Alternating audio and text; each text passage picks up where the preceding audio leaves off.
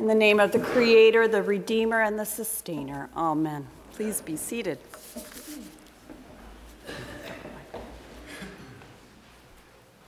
I never get this two microphone thing going on here.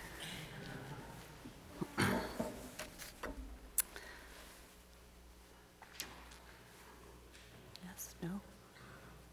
All right, you tell me if it's a problem, okay? I think I got it.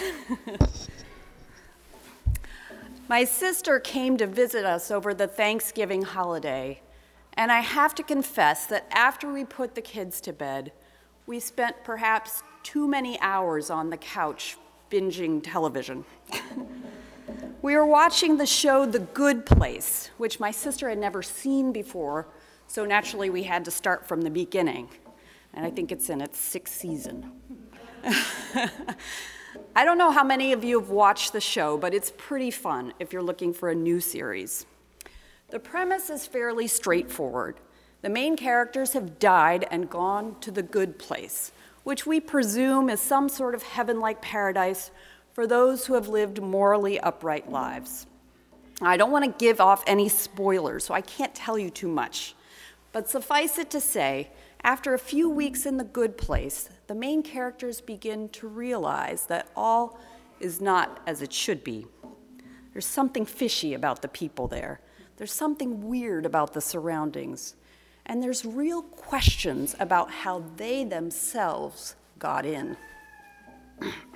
After a while, they figure out that there's a major problem with the systems of points and calculations used to determine who gets sent to the good place versus the bad place.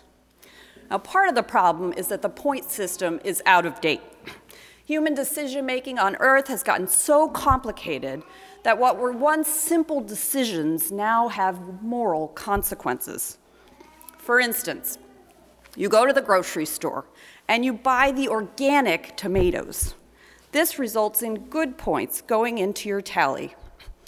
But then you realize it's December and tomatoes are out of season. Bad points go in your tally. You drop those tomatoes into a single-use plastic bag. More bad points. And then you put your groceries in your SUV and drive home. Even more bad points. In the end, your overall point calculation is negative, even though you sprung for organic. Not only that, it soon becomes clear that people who make an abundance of bad choices or earn too many negative points find it nearly impossible to correct their point imbalance. The system seems to reject the idea that people might be able to change. It's no wonder then, knowing what we know about humanity, that the vast majority of people in the series are in the bad place. After these revelations, the main character, Eleanor Shellstrop, goes on a mission to expose the flaws. She's going to prove that she can turn her life around and learn how to be good. After all, she herself is damned by the system.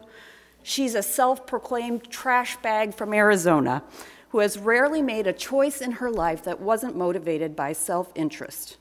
She's rude, she's self-centered, she's manipulative, and yet somehow, maybe because of her imperfect life, she seems to have some wisdom not available to the more morally pure. Her big plan hinges on time and circumstances. She needs enough time to prove that even lousy people like her can change. But she soon realizes that she can't do it on her own. She tries a bunch of times, but she always lapses back into her old habits. But with the help of friends and a community there that's willing to call her on her crap, she comes to see that not only her, but all kinds of mediocre people can turn their lives around. Over time, with lots of support, this group of lost souls develops the moral muscles they need to be saved. Human failure, a desire for change, truth-telling and accountability from the community, and a path to restoration. This is primetime network TV, you guys. I can't believe it. Now, I don't know if her plan works because the series hasn't ended, so I can't actually tell you. But it sounds a lot to me like a plan we've heard before. You may have heard it as something more like this: sin, repentance, forgiveness, redemption. Now, these hardly seem like Christmas themes, I know, and yet they line up pretty clearly with our text for today. When we hear that Advent is a time of preparation, we often focus on preparing our houses, getting our Christmas cards out, getting our holiday shopping done. We may also try to increase our charitable giving and outreach, all of those things.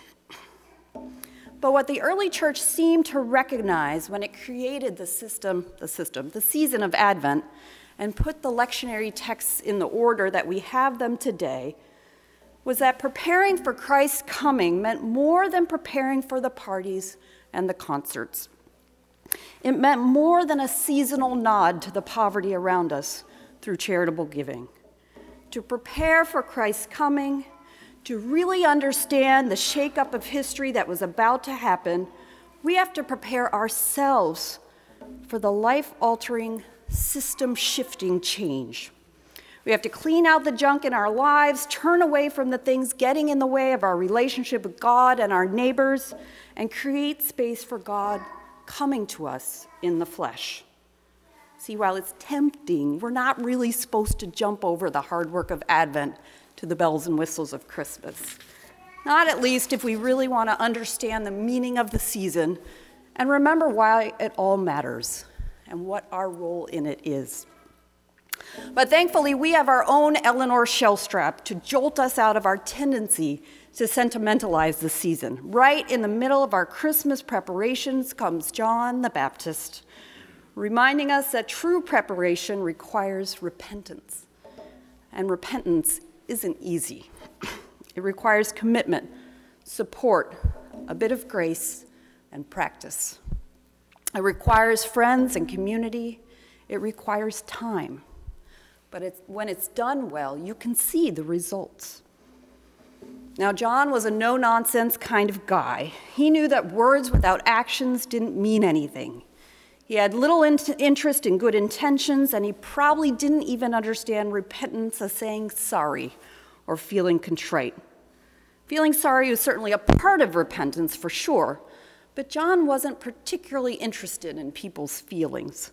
That's clear enough from the insults he hurls at the Pharisees and the Sadducees. Those were the religious leaders of the time. He had no interest in their supposed moral superiority, their belief that because they followed the right rules or knew the right people, that they were somehow in God's good graces. He calls them on their crap. And that's because for John, repentance is about taking responsibility. It's about taking responsibility for what is wrong with the world, beginning by looking at what's wrong with us. There's no room in repentance for moral superiority.